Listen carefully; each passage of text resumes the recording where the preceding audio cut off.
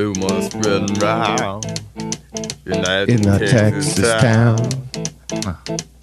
About to shack outside the game. And you know what I'm talking about. Just let me know. I do know what if he's you talking wanna about. go to that home out on the range. They got a lot of nice girls.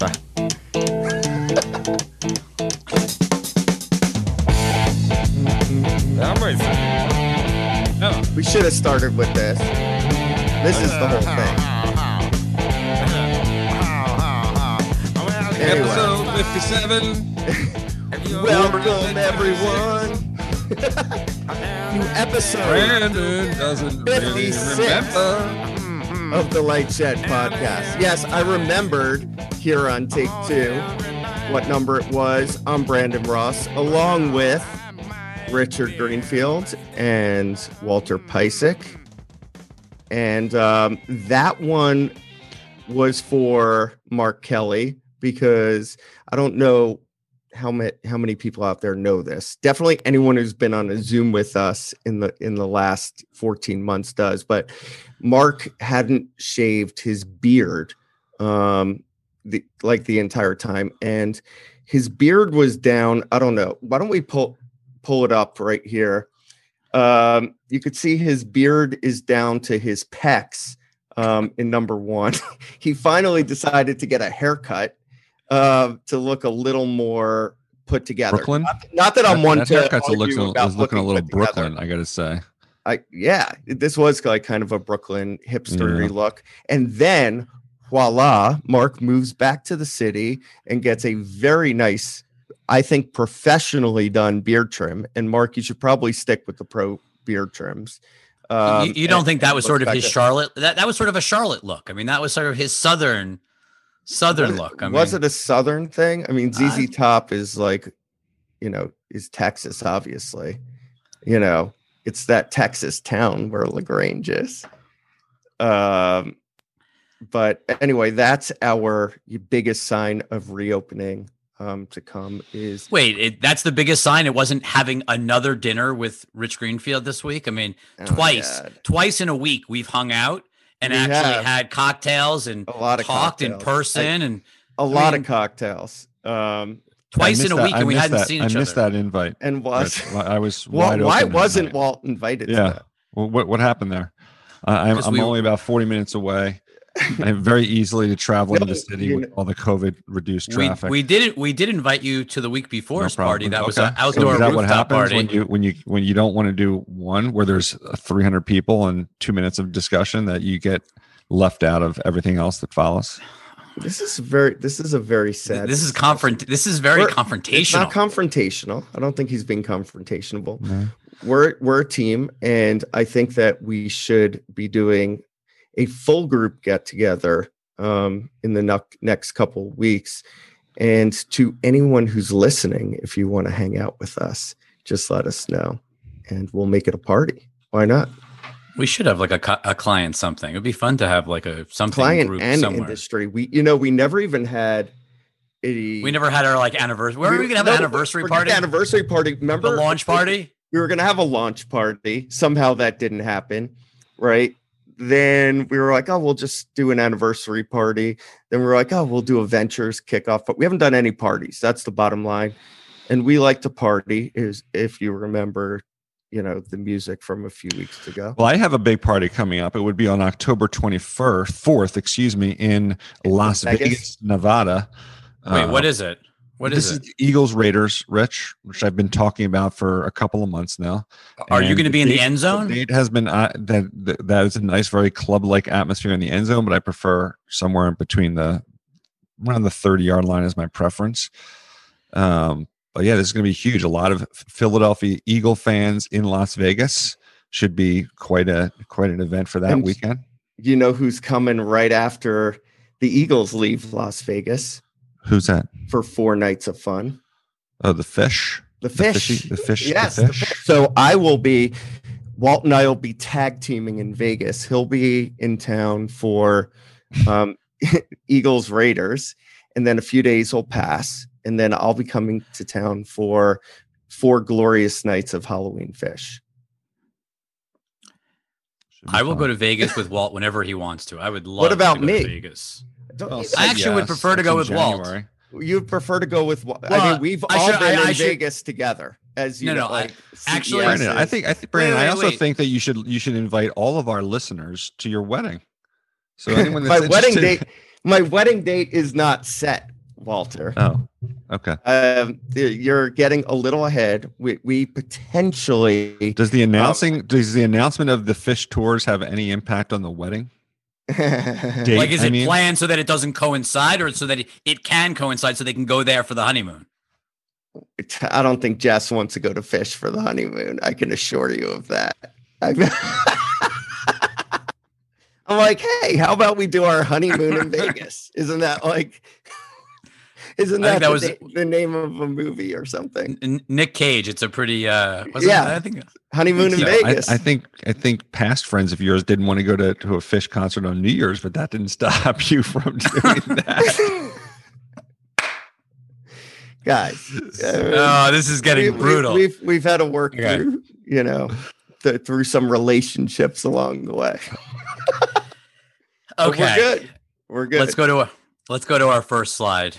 Look, it was a light week. We discussed a couple of things at the beginning. We did. Do you want to kick it off with this tweet from another Brandon? We do. We're going to kick it off with Brandon Katz, who writes SVOD's most recently quarterly sub ads, and he's got Peacock at 9, Disney at 8.6, Paramount 6, Netflix 4, HBO Max 2.7, Hulu 2.2. The slide is complete and utter bullshit, just to be clear. Because he does make a correct mention that the Peacock number has nothing to do with subscribers. It's actually just registration. So people that literally went to the peacocktv.com webpage and entered their email address, they count as registrations. And so it literally has nothing to do with subscribers. Subscribers is a fraction of that. So I don't even know what to do with that number, but let's leave that number to a side. But what's also interesting is Disney. Disney stock is down pretty sharply, 3-4%, which is pretty, Disney stock's been weak for the last probably couple of months, down again on earnings because the subscriber numbers are not great. Because if you look in that 8.6 that we have up on the screen, the number outside of Asia is probably only a few million subscribers. And I think by the way, though, Rich, they actually missed expectations on their sub ads. And that has been a theme across SVOD, AVOD, just call it streaming video, this quarter. Ad numbers have been insanely good. If you look at like the YouTube numbers, you look at the Roku numbers, but subscriber additions have connected TV advertising. Hold on, right? Connected TV advertising.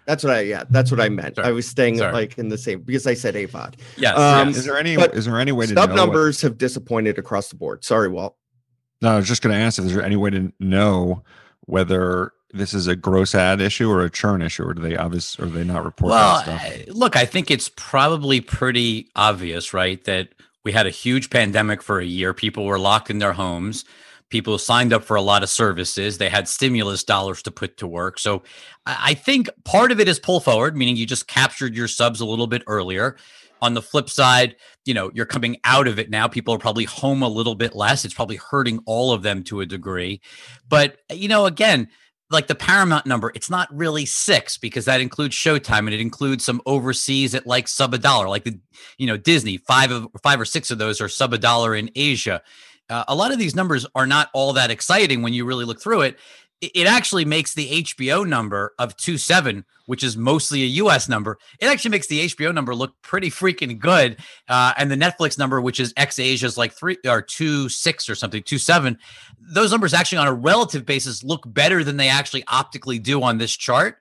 But the larger point is, everyone likes to talk about subs. All of the companies that we cover are trying to goose their sub numbers, just saying, hey, like someone called me last night and was like, look, Disney crushed operating income in streaming. How is the stock down? And I was like, look, the game that Disney decided to play was the subscriber game. And, you're getting both sides of it here. When they were missing numbers, but subs were crushing, the stock was going up. And now, it's give and take.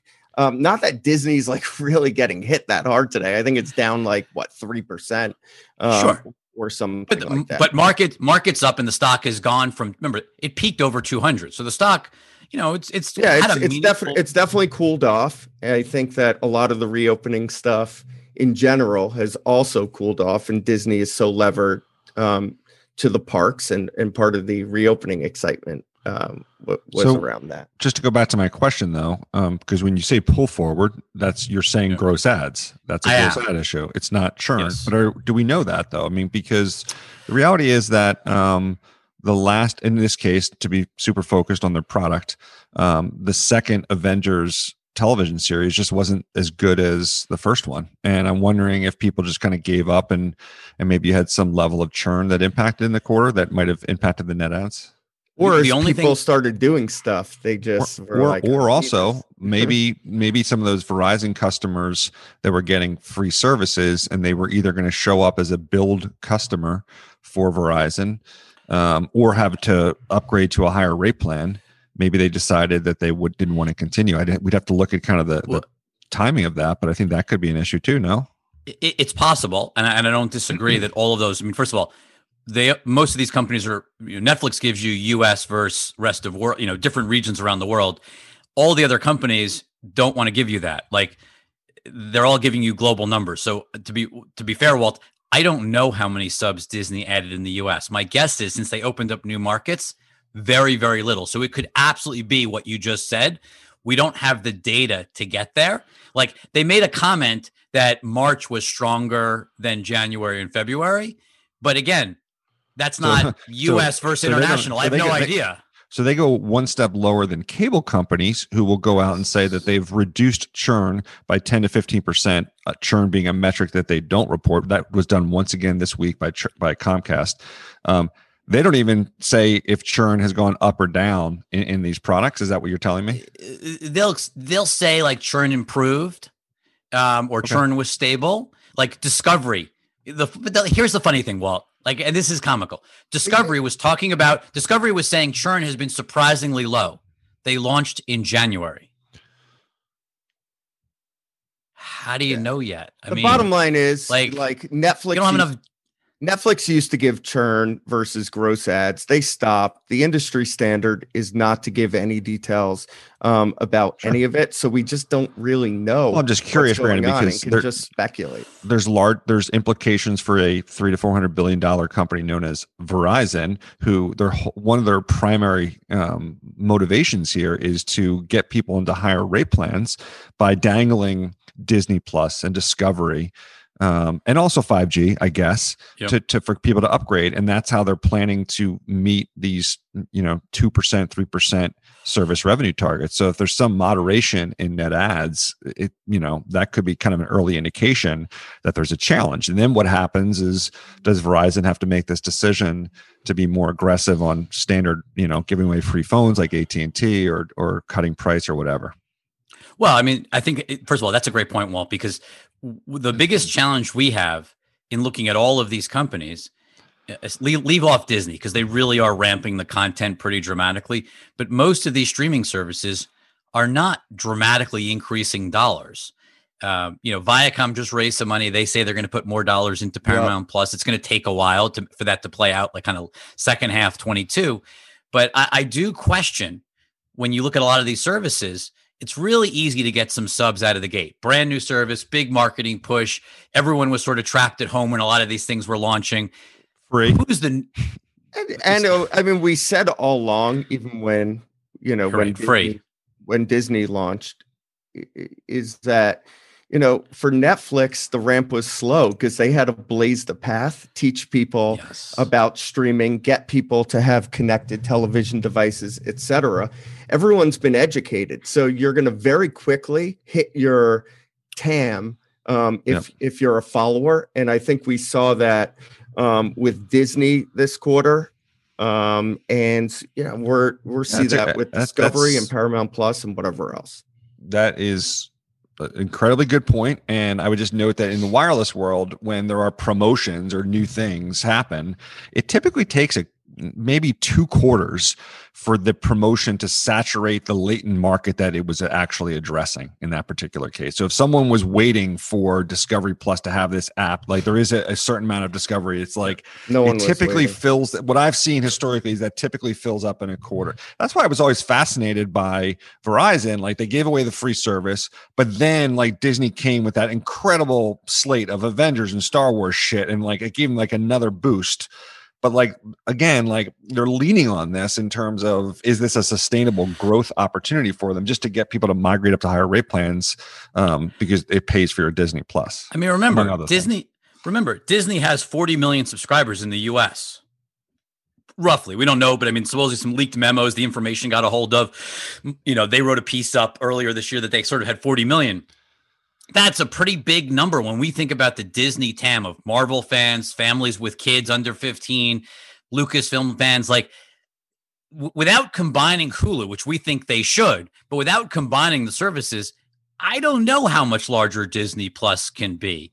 Could it get to 45? I mean, I guess it could get to 50, but it is not easy when you consider churn in there as well, right? Like, it's they're going to have to. They can get there, right? If they broaden out. And you wrote the piece this week, your 3 questions for Bob Chapek. And one of those questions was, do they need to combine Hulu with Disney Plus? Right. And there's obviously trouble surrounding it because you have like Comcast interest in Hulu and that'll transfer at some point. And you have to think about like how to integrate advertising. And there's a lot, but if you want a broad subscriber base, you need to have broad content. That's it. Well, let's just ask Walt a question. How often do you go to Disney Plus? Well, for me, the Disney Plus has been the new episodic releases, right? So I don't know. Once a week for an hour. But no, right, once a week for an hour. Correct. I mean, I think I've said on this podcast before, what happened with Mandalorian and some of they created content that made you more interested in the library that existed. So there was a time that I would spend more time because I was going back to like whatever Clone Wars during the Mandalorian, which is a animated Star Wars thing, and I was watching some of that. So I think they're attempting to do that to try and utilize but it's based on the programming, which has been much better to get you to watch some of the older stuff. So. Okay, let's move on to another piece of Disney, which is they've locked up a tremendous amount of sports rights, Brand. And this is what I thought was so amazing. We've got a slide up, and it says Disney secures key sports rights deals all in the last 6 months: SEC, NHL, NFL, MLB, and now an absolutely bonkers number for La Liga. Although I did hear overnight, Brendan, that while it wasn't announced by Disney yesterday, it does include markets beyond the U.S. I haven't confirmed that. The number that was floating out there for La Liga being attributed to the U.S., I was like, that's actually just not possible. I think it was 170 or 180 million dollars a year. I'm like, the audience isn't there. But I think the point, and I've been talking about this for a very long time. Well, what do you think Disney's trying to do? Yeah, ESPN. I think that ESPN wants to eventually become just the de facto place for national sports programming. That if you're a sports fan at all, you have to have it, and they're going to raise the price of poker and aggregate as many rights as possible, such that and wait out all the competitors for the rights, meaning all of the other cable networks that are out there until they can't afford them anyway. And then the only competition for rights will be whatever digital platforms are going to play. And so far, that has only been Amazon. The challenge with that thesis, though, is most of the rights they're buying that we just put up on the screen a second ago are national rights, not local rights. Well, that's exactly what I just said. The de facto place for national sports. I did not say local. What the local model is going to be, honestly, I don't know. And it's something we talked about, obviously, in our MSG interview that we did on Monday, which I'm sure we'll get to later. And it's unclear to me what that model looks like. But when you look at national sports, so I just want to put this up on the screen, the NBA, this is national NBA games over the season, both ESPN, ABC, and TNT.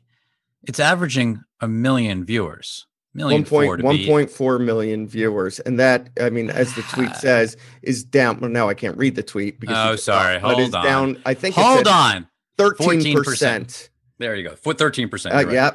What a short-term memory I have.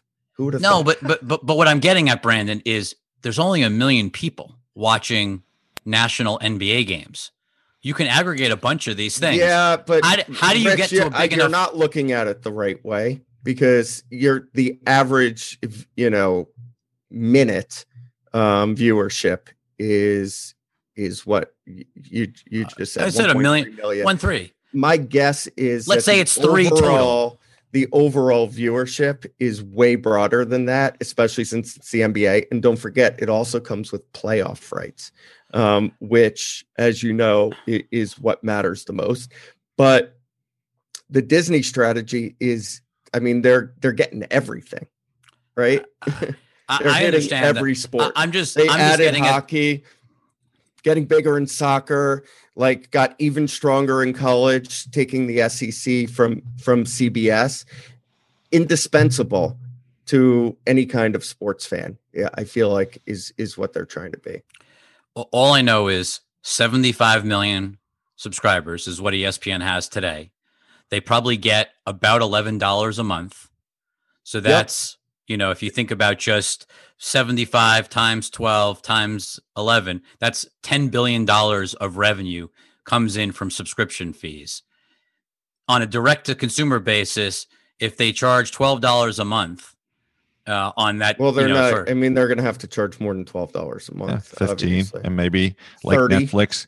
And like Netflix, if they achieve the goal that Brandon's trying to talk about, then maybe they just, like a Netflix, take it up $1. Like it's just lasting. I'm thinking about the cost side too, though. Walt. Oh, right. You're saying they have to go to 30 just to deliver the cost. Maybe you lead it for a little while. That's what I'm saying. Like, okay. So here's the whole, this is the long-term vision. Wait, but hold on. That I've been trying to espouse for a while. But hold on. I don't know if you understand it, right? I do, but let me just let me just set table stakes at $25 to get to the same revenue number. I don't care about the revenue necessarily. Well, they need 33 million subs to get to the same revenue, and they're going to have higher cost. And they're going to have higher cost. Higher cost, yeah. My belief, though, is, first of all, I don't think 33 million is that crazy. If they control, at $25 a month, and you can cancel anytime you want. I don't think sports. I honestly don't think it's that crazy if they hit everything. But the other thing is, do they again get to a point where they are completely indispensable to the leagues? They have to be included, have leverage over the leagues because there's less competition, and then bat down the price of sports rights. That's, you got to play the revenue side and the cost side here, and play the chess game out over a several-year period. I could be wrong, but that's how I would approach it. What's the alternative, though? I mean, Rich, the number that you're quoting is a number that's shrinking. Right. Every day it's shrinking. So, it's actually, the math actually gets easier every day because you're losing subscribers hand over fist. Right. It's something we've actually talked about. But on the flip side, every day you wait, you kind of leave the door open for someone else to try and, create what this kind of inescapable bundle, I guess you would call it, sports bundle that Brandon thinks that they would. I mean, look, it's going to suck, but at some point, that is the nature of the industry that you're in. but whenever but the other thing is the minute you do this, like the minute you pull that linchpin out of the grenade, right, you torch the remaining industry, right? Like every subscriber, once you pull ESPN out, you are literally blowing up whatever is left of this ecosystem. That ecosystem, and really how leveraged to this ecosystem are they anymore? They have ABC, right? I'm not saying and broadcast. No. I'm looking at the shrapnel that gets flown out across the entire industry. Discovery, Viacom, all the other companies. I don't think they give a shit, and I think the rest of the industry is wise to the fact that Disney doesn't give a shit, which is one of the main reasons that they've all been launching their own over-the-top products. And there's also second order benefits to controlling sports rights. You also know who your customer are. Sports betting. Yeah, no kidding. Sports betting, commerce. Like there's a whole bunch of things that you could layer on, right? I mean, the other trend here is that I think that perhaps COVID has highlighted or maybe changed the dynamic of the power of sports rights. I mean, I was listening to, so my favorite thing on Odyssey, Angelo Cataldi, they literally were talking about this on multiple days. Wait, hold on. Where is Angelo Cataldi again? Just to remind everyone. On Odyssey. WIP. WIP. That's anyway, what I wanted you to say. So but one of the things he pointed out was this week, he's like, the number one event in Philadelphia sports this week was the release of the NFL schedule, not what the Phillies were doing, not what the Sixers were doing. It was the release, and the NFL being as brilliant as they are, even though all the teams that these teams are playing, they created an event around the release of the dates. I knew all the teams that they were playing, and it was an anticipated event that was the number one sporting event of the week in Philadelphia. So what's your takeaway from that? Well, the broader topic was like, okay, the NFL's fine, right? But what's happened to these other sports and the interest in the sports? And this is the stuff that Brandon's, written, tons about in terms of like what was hurting ratings and stuff. And like, just, it is a potentially, so it gets to the second wave of what I think Brandon was describing is at some point, those costs maybe don't go up. Maybe for one sport, they go up, but for the rest of them, they dial it back. And you've got some basketball user that really wants to subscribe, and that's 2 million of your subscribers because this is the only place that they can get it. But you've dialed back basketball because basically it's, things are changing. And ML, like, the MLB deal got done with ESPN this week, and that was done at an overall, lower total dollar amount. Now less games, I believe. Less games. So I think it was slightly higher on a per game basis, but also like shows Disney strategy also have stakes, in every sport, right? You don't have to have all of it, but stakes in every sport so you attract the fans of every sport. But it just also shows not everything is necessarily going to be up and to the right forever. People were, saw the hockey deal, saw the La Liga deal, which was kind of misreported. Everyone's like, see, sports rights, forever are going to continue to go up. And it's just, so I don't know. Those rights don't go up. Do they then have to lean on things like gambling and embrace gambling more in order to sustain? For sure. The question is it's another thing that came up in the MSG interview today because I had asked them. Well, why don't we just shift to that? We can call an audible. Hold on a second. Let's just get a picture of. Just get a picture of what there's Brandon Ross sitting there with the MSG. There's the back of my head. Yes, back of Brandon's head. Nice shoes he's wearing. You could see that the hair is getting even longer. That looks like one of those like interviews from like 1980, whatever. Like where it's like, who's that guy? Rome? Remember he flipped the table because of Tim Everett or whatever his name was. That looks like one of those sets. Are these? No. I feel like it's like. No. To me, it feels like that Jon Favreau. What was that show where he interviewed people over a dinner conversation around the table? Yeah, that too. Like that's what it sort of feels like. Or between two ferns. Was that dude between two ferns, Brandon? Were you like asking the crazy questions? Anyway, how was it? How did it go? I thought it went actually very well. I asked some really, I don't know what your perspective was, guys. I know Rich at least watched it. I thought I asked them some pretty tough questions, and I thought that in terms of their disclosure and transparency, and how they sounded, that it was up there among the best. But go back to sports betting. What did they say? What did your takeaway on sports betting in terms of what you think it means? Because there's a lot of people that would look at this and go. But they said, obviously they're leaning very, very hard into sports betting. I asked Andrea Greenberg, who's the president of MSG Networks currently, about how they plan to continue to grow revenue, because we had seen those projections that we talked about last week. And of course, she talked about sports betting. She talked a little bit about over the top. As you know, we're all, pretty skeptical about over the top, but there's a real, there's across the industry, a real bet being made that sports betting is going to really help sports broadcast in many regards. And I'm just so skeptical because I think people are already betting. They're just not doing it legally. I think ultimately it will help, but I truly don't believe people are going to watch a bad game because they have money on it when they can get all the updates on their phone and see the scores. Like, I just don't believe they're going to sit and watch unexciting content because they have money on the line. I asked them that question, and I asked specifically, is there any data that shows that people watch more? And, they came back with, yes, they like their studies, the data they've looked at says that to be true.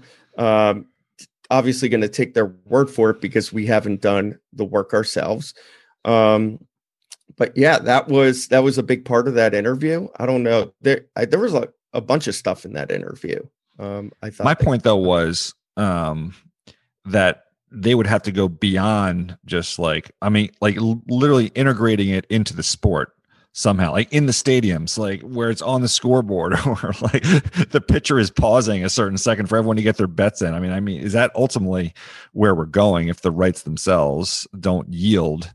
There'll be a lot of extra sponsorship dollars. And if you kind of have a monopoly on a market or even nationally, and these sports books need to go to you to advertise, that definitely gives you some leverage, which is why we've advocated for in the New York market for the combination or tight alignment of all the New York RSNs, which we asked about and kind of got no answer, but got the feeling that these guys would be open to that under the right structure if the opportunity presents. But Walt brings up a great point that actually is relevant to MSGN and everybody that's doing sports betting. Being in the stadium and placing a bet versus watching it on cable is a 30-second delay. Watching it on YouTube TV or Fubo is a 45-second delay versus being in the stadium. So when you talk about sort of real-time play betting, there's a major issue. The stuff it's a major issue. I'm just saying, like using it to increase actual engagement. But I mean, I'll give you an example. The Sixers, I think last year, when someone would miss two free throws, I think you got like a free ice cream from at Wawa or something, and like people would go fucking bananas after the first missed free throw. If you integrate, actual cash dollars for the people in the stadium in some shape or form, like maybe you can help to increase engagement. But otherwise, I'm kind of more in Rich's camp, which is if it's just kind of passive and at home, like to think that someone's going to flip the game on. The latency issue, though, there are companies like Phoenix who are trying to solve that. I don't know. No, they are, and it's going to get solved over time. I just think like it's not instantaneous that this all gets fixed. It'll be interesting to see. I mean, look, we're still getting states legalized. This is still it's still a relatively slow process. I think today is the 3-year anniversary of the Supreme Court decision on PassFact. It was. I saw Sarah Slane actually tweeting about it, that it was 3-year anniversary of it. So we still got a long way to go on a sports betting standpoint being legalized. And look, ultimately, the real question is do RSNs get merged in with sports betting companies? Like, do you actually have to put them all together so that you actually have a unified experience? And we'll see. Right now, so far, we're seeing a lot of media and sports betting come together. We have not seen sports video media come together with sports betting. It feels inevitable, but it hasn't happened. Yep. And then let's move. Go ahead. No, just other kind of like takeaways that I had. From your interview. Yes. What else? From the interview. I thought one interesting. The sphere is going to be big?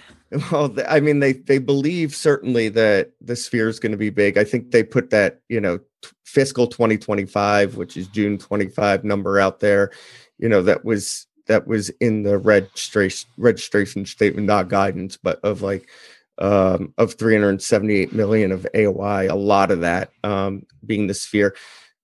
Vis-a-vis the sphere, I think they gave pretty compelling reasons why it's going to be big. But my biggest takeaway was this is it in terms of doing a lot of CapEx on a sphere. They want to take this one, prove it out, get their learnings, and just license out the blueprint technology and management of these venues going forward. No more enormous CapEx projects, which I think probably tells you something about what's going to go down in London. We've been saying for a long time we don't believe London will ultimately get built or built alone at that. So that was a big one. I thought another. When does the Sphere open? When does Walt get to go see the Sphere while he's watching the Eagles in Vegas? I think the latest they said was September of 23. I think is the absolute latest. I don't know. It's still a while. It's still a while. And then the other takeaway I thought was on sports. A lot of clients have been calling saying that they believe that sports is going to wind up getting merged into this whole thing. And they were absolutely emphatic, like more emphatic than I've seen them on like pretty much anything else, that sports will never get merged in with MSGN and MSGE. So I thought that was interesting. What I want to know at this point, and this is going back to like an old thing that was out there, they had said before they spun networks out that they were going to raise money by selling a piece of sports. Do they revisit that with valuations continuing to climb, with the Knicks actually being good? I mean, if I were them, the Knicks are in the playoffs. The Knicks are in the playoffs. Over 500. I actually can't believe. I'm actually surprising we didn't put that on our like. That would have been like a good way to start. Knicks in the playoffs. It's weird. You know, we're Sixers fans, so I know, but still, it's just shocking that the Knicks are back in the playoffs. That could be, honestly, Sixers-Knicks could be a second-round matchup, which is crazy because I think the Knicks are going to be, the 4 or the 5 seed, and the Sixers the 1 if they ever win another game. Okay, let's shift to real growth stories. Roblox. Yeah, so this one from Tal. It's also not just a hobby or a side hustle. The company is on track to pay out $500 million to developers this year. That's up from $330 million last year. It was $72 million in 2018.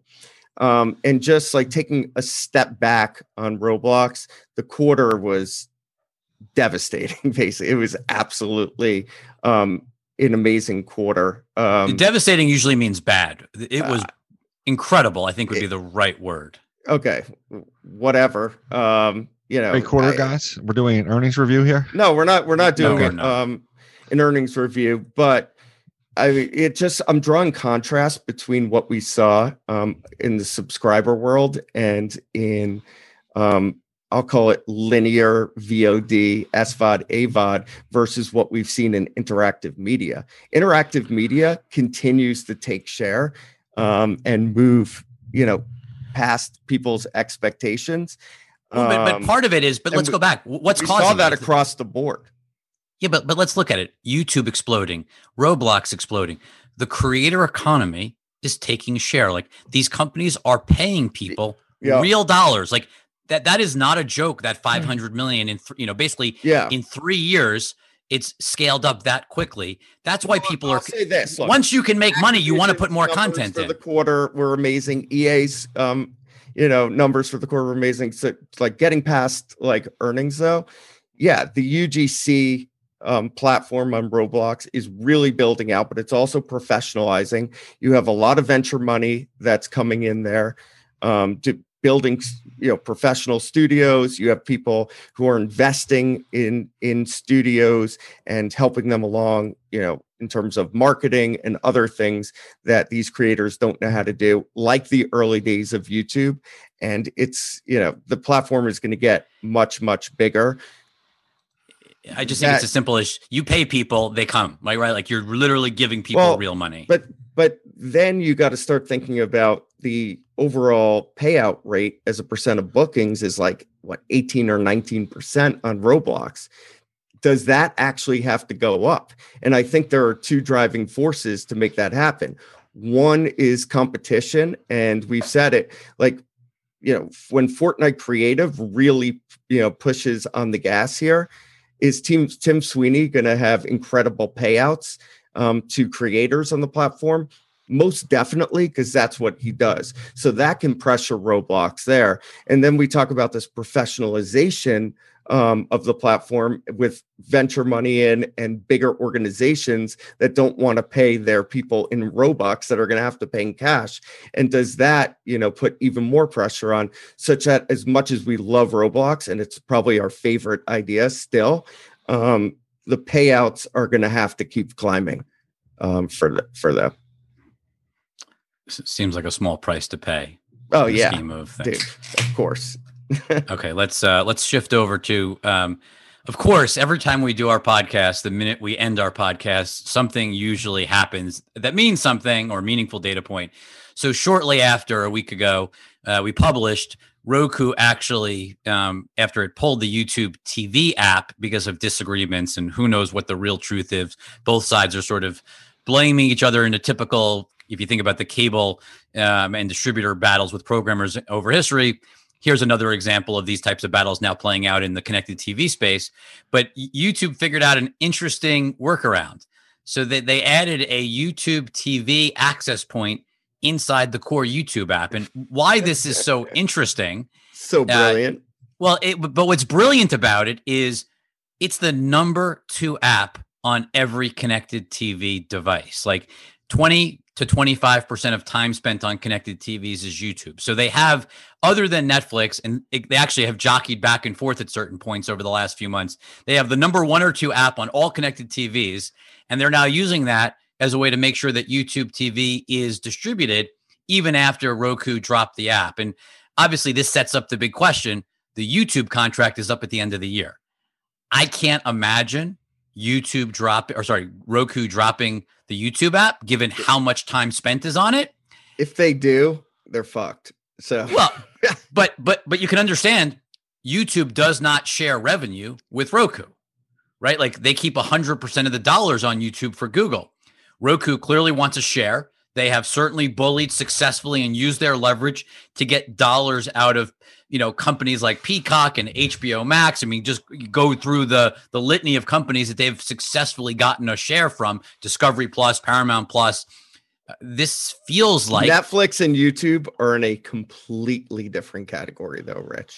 Look, I agree with you. We talk about leverage all the time, content versus distribution. And there you go. Well, I think back to Jeremy Lin. I know you were just talking about the Knicks, right? But at the end of the day, why did MSG end up having to, why did Time Warner Cable have to cave to MSG years ago when Jeremy Lin got hot for the Knicks? Content virtually always wins these battles. It's very hard for content to lose. So look, it's going to be interesting. Remember, Roku did its deal with HBO Max just after they announced the entire movie slate was going directly onto HBO. So I feel like this is ultimately going to end in Google's favor. We'll see. I can't imagine it boiling over, getting to the point of an actual drop, as you said, Brandon. But this is going to be one everyone should be watching as we move into year end, because the streaming wars that is not talked about enough is control, or the access point to the connected TV. Isn't it possible that Google is making or asking for terms that are just ridiculous because they want to get knocked off and then just sell more Chrome sticks? It's possible. Certainly Roku will say that they're asking for a chip that would improve the speed of YouTube to be included. That would make the price of Roku's devices, TVs, and connected TV devices more expensive. I don't care what they're asking for. My point is that maybe they don't. Maybe the net gain here is to reduce Roku's overall power and let them bleed out for a little bit, and have to take the opportunity to push their own device. So logic would say you're right, 100%. The problem with that thesis, because I've thought about it, nobody even knows what a Chromecast is. Google does no marketing. Well, they might actually Google it and find out about it after their Roku doesn't have the app that they use. That's the point. Look, if you actually remove the YouTube app, the main YouTube app, and Google does a major campaign to promote Chromecast, you're absolutely right. Like that will be the telltale sign of this is Google trying to knock Roku off of its market share.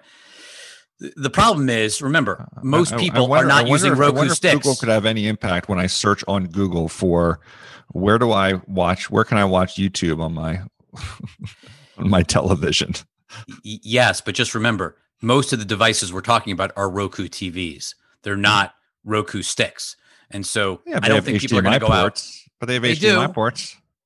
They do. It just sounds like from all the conversations we've had with TV manufacturers recently, like Vizio said, like 90% of their TVs, people are not using dongles, or sticks or dongles. Like I think we're moving more and more. But they weren't faced with this challenge before. It's true. Now look, maybe Google also does a huge marketing campaign for Google TV, which Brandon and I love the internet. Like what the hell?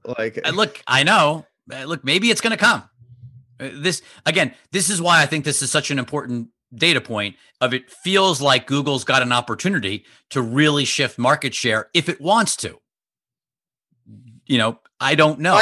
This is my belief on the whole thing. Okay. I don't think that Google their number one priority is as wide distribution, especially on televisions, of YouTube. It's not necessarily the hardware. But this supports that because it's not wide if you have one guy that's dominating the market. Well, so by forcing people into other hardware options, that by definition is broadening it, is it not? That's true. It may not be to help their hardware; it could be to help other people's hardware too. Is Walt's point, Brandon? Yeah. What if this just gets you to buy a Fire Stick? YouTube is on every device that exists out there. Mm-hmm. Okay, let's start with that. I think that in the ideal world, they want to keep it that way, but they in no way want to set any precedent that they give up any revenue whatsoever from the platform to any third party in terms of ad revenue. And they're just not going to do it. So it comes to a head. It's like, a game of chicken. Hey, Roku, right? Are you really not going to have YouTube on your platform?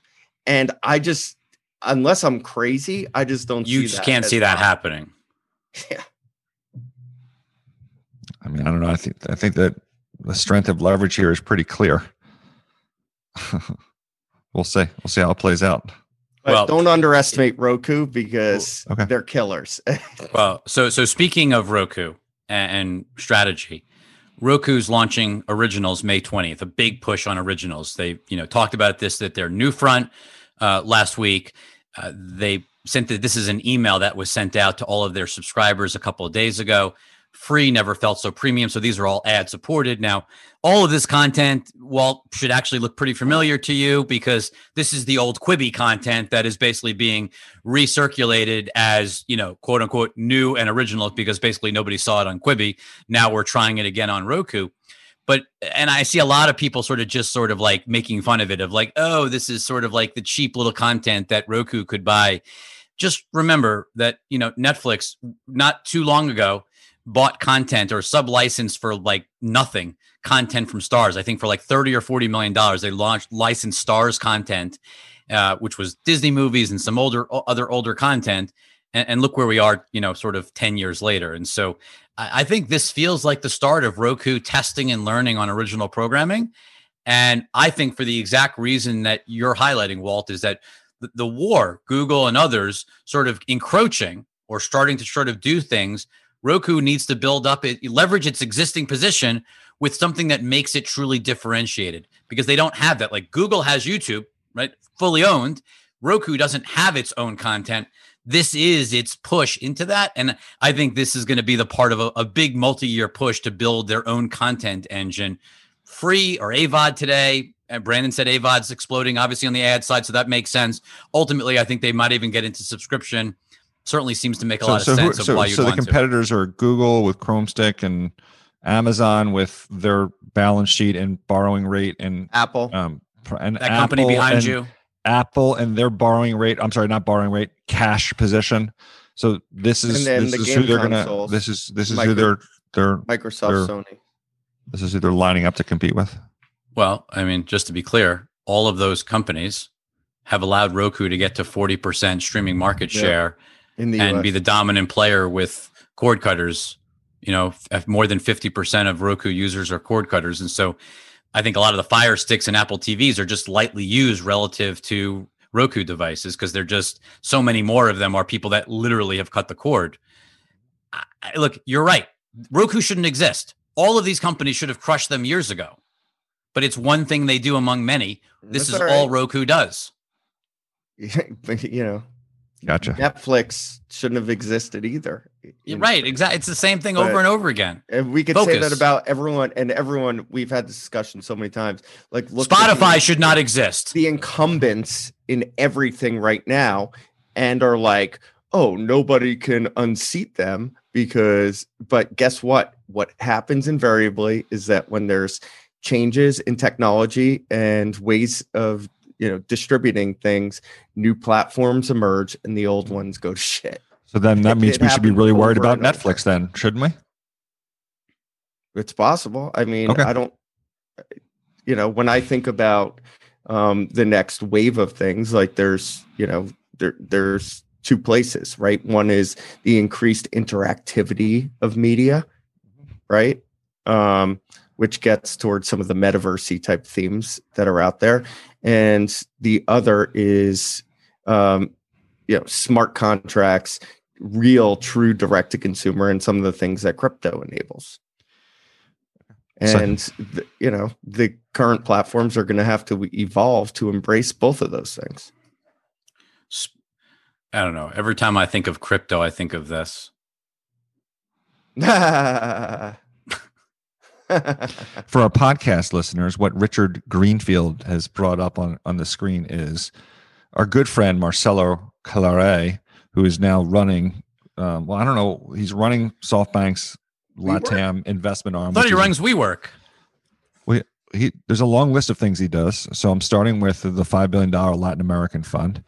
Okay. He also is the chairman of WeWork. He's also like the co-chairman of SoftBank and kind of the operations guy. Anyway, Marcelo is tweeted a picture of himself with laser eyes. In this case, yellow. I think maybe for like a toss back to Sprint, because that was their color. Because it's usually red, the laser eyes. Anyway, as many people know, this is kind of the pro crypto meme thing, and it was funny that Marcelo did this basically 2 days before crypto tanked. Obviously, it's been rallying back, but 2 days before Elon decided that Bitcoin was too energy burning, inefficient. Of course, Bitcoin it was inefficient, but he was gonna he'll figure out how to make Dogecoin efficient. So yes. Hey, everybody, yeah.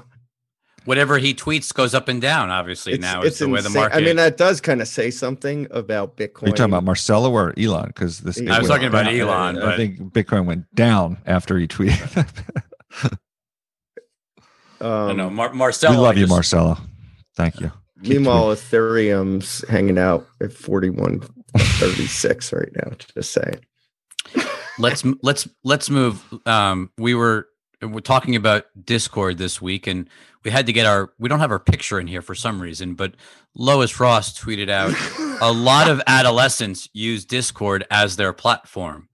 That goes under the no shit. Whoa. Hey, this is Brandon's mother. First of all, Brandon, was this out of the blue that she's just out of, you're just sitting there all of a sudden tweet comes in from mom. Brandon, a lot of adolescents use, in quotations, Discord as their platform. Just a non sequitur out of the blue. I mean, she's obviously trying to help our research department. I mean, she's clearly trying to help us. I mean, so how did this occur? Was she out for drinks with her friends and no, this was chatting about current? No, I think that my mom counsels high school kids. There you go. So I think she was just talking to them and putting together. Holy cow! They all seem to use. She's right. Lois is right as always. And voila, mom, you're correct. But you brought down what was the tweet that was attached to this? This is from Janko Rukudas. Discord. Brandon, Discord. I'll read it, Rich. Is it okay if I read? Go ahead. You read it. You read it. Maybe if I was at dinner on Monday, I could have negotiated more tweet reads during this week's podcast. Discord is launching paid events, and the company has hired an entertainment industry veteran to strike partnerships with artists and labels. This was an article about how Discord wants to conquer music. Brandon, what are your thoughts? I don't think it's necessarily about music at all. Like they launched, what was it called? Stage Channels. I don't remember when that was, that a month or two ago, which is almost like a Clubhouse competitor. And remember, we said, like, if anyone is really going to beat Clubhouse, we believe that this, might be the one. And by the way, Clubhouse continues to, right? So along with that, they announced a couple of things. One is going to be paid events, which makes a ton of sense, and the other ticketed events, which was always low hanging fruit for Clubhouse, right? But that could be to Walt's point. That could be a concert. How is Clubhouse going to monetize? Right? Well, you could have lectures, book clubs, concerts if you want it to be, but it doesn't have to just be concerts. Whatever you want, and you can have a velvet rope up against it and have to pay to be a part of it. It's like kind of easy microtransaction or subscription, depending on how the community wants to set it. And along with it, they said they were launching Stage Discovery, which Discovery really hasn't been a thing on Discord. It was all about like knowing the different servers to go to. But now we talked about things like serendipity and browsing on Clubhouse. Well, voila, here it is. Discord can do the same thing. And Discord has a much bigger community. It fits this whole thing fits very well with their technology, with the audio focus of Discord. I have a dumb question on this, Brandon. Do they have a good control of audio? Meaning, like, if there is music and just basically. Oh, you're talking about rights? No. I'm talking about literally the quality of the music that they're delivering over. Well, they actually have a subscription on Discord, and one of the things that you get is the higher quality on the subscription. So higher quality audio. That's one of the things. Yeah, I believe. And so they have technology, right? And my guess is if you're doing a ticketed event and you pay Discord a rev share on those tickets, they'll come back and give you the ability to stream at a very high bit rate. Right, but like concerts, I mean, all types of things could play out on Discord over time. I mean, no. Your point is, it's not. That was your point about that was the point I made about Clubhouse.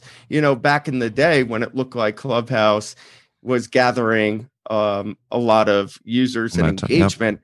Yep. This shit is easy to monetize. Right. No, it just shows sort of the lack of barriers to entry, and also why Discord can be so much more. It started off really as a gaming communications platform while people were playing. When we first met with them, it was a gaming communications platform. Well, that's what they were. Before that, they had a game, and that's what it is. And then they pivoted to Discord as we know it. And along the way, they've just broadened out their use cases and their community past gaming, even though it's still indispensable to the gaming world. We've got Adam Aron under his Twitter account, CEO Adam. AMC just announced that in only 2 weeks, we completed our 43 million share at the market equity raise. We've got 428 million more cash prior to commission and fees, which clearly puts AMC in a stronger position to tackle the challenges and to capitalize on the opportunities ahead. That's certainly true. It's great that they have an extra, $400 million of cash. But the crazy thing is now that the enterprise value of AMC is $10.7 billion. Before the pandemic, so at the end of 2019, AMC's enterprise value was $5.8 billion. So I can do simple math. It's now trading at 14 times EBITDA. Before the pandemic, it was trading at 7. 14 times forward. 14 times 2022 EBITDA, assuming 22 is the same as 2019, which, again, with shorter windows, Disney announced yesterday they're going to do 45-day windows. That's why we've got this Shang-Chi, am I saying it right? Shang-Tai? I'm not sure how to say it. I'm probably saying it wrong, Walt. You can fix it for me later. But the first Asian Marvel character is going to be launched in September with a 45-day window before it goes to Disney Plus. That's a big deal because windows used to be 75 to 90 days. Shorter windows means you're going to see more and more people probably towards the month mark, probably wait to see it at home versus see it in theaters. There'll be lots of people that still go to the theaters, but it's just a matter of, is 770 even possible for EBITDA in 2022 relative to what they did in 2019? So the multiple, even if they did the same EBITDA, is absurd, and they probably do less. And so, yes, Adam Aron certainly, staving off near-term bankruptcy has not staved off long-term liquidity issues. They need to issue a ton more stock and dilute equity holders dramatically to stay alive as you move out over the course of the next year. Good job doing ATM at this stock price. Like, he got it. Yeah, look, he's the crazy part is he did a good job of figuring out who was going to buy that stock at the market, which were real retail investors, and he cozied up to retail investors, many of whom are tagging me in insane memes of you, Rich. Look, Adam Aron's literally calling up and doing interviews with YouTubers live on YouTube, trying to egg them on. The sad part about this, he sold the stock, at a high price, which is it was almost like, if you look at it, like when a company goes on a roadshow to sell to institutional investors, only institutional investors were never going to buy the stock this time. So he had to almost, do his roadshow to sell to retail investors. But Brandon, funny. It's actually scary and sad because okay, I see people on Twitter. I see people on Twitter writing, well, AMC's only $12 or $13 and Cinemark's at $20. Clearly, the stock has to go higher. Like, people are buying this stock because of this, and they don't even know what they're doing. And that's where I think this is disturbing behavior. Certainly what he is doing, definitely potentially crosses some moral lines. That's what I'm getting at.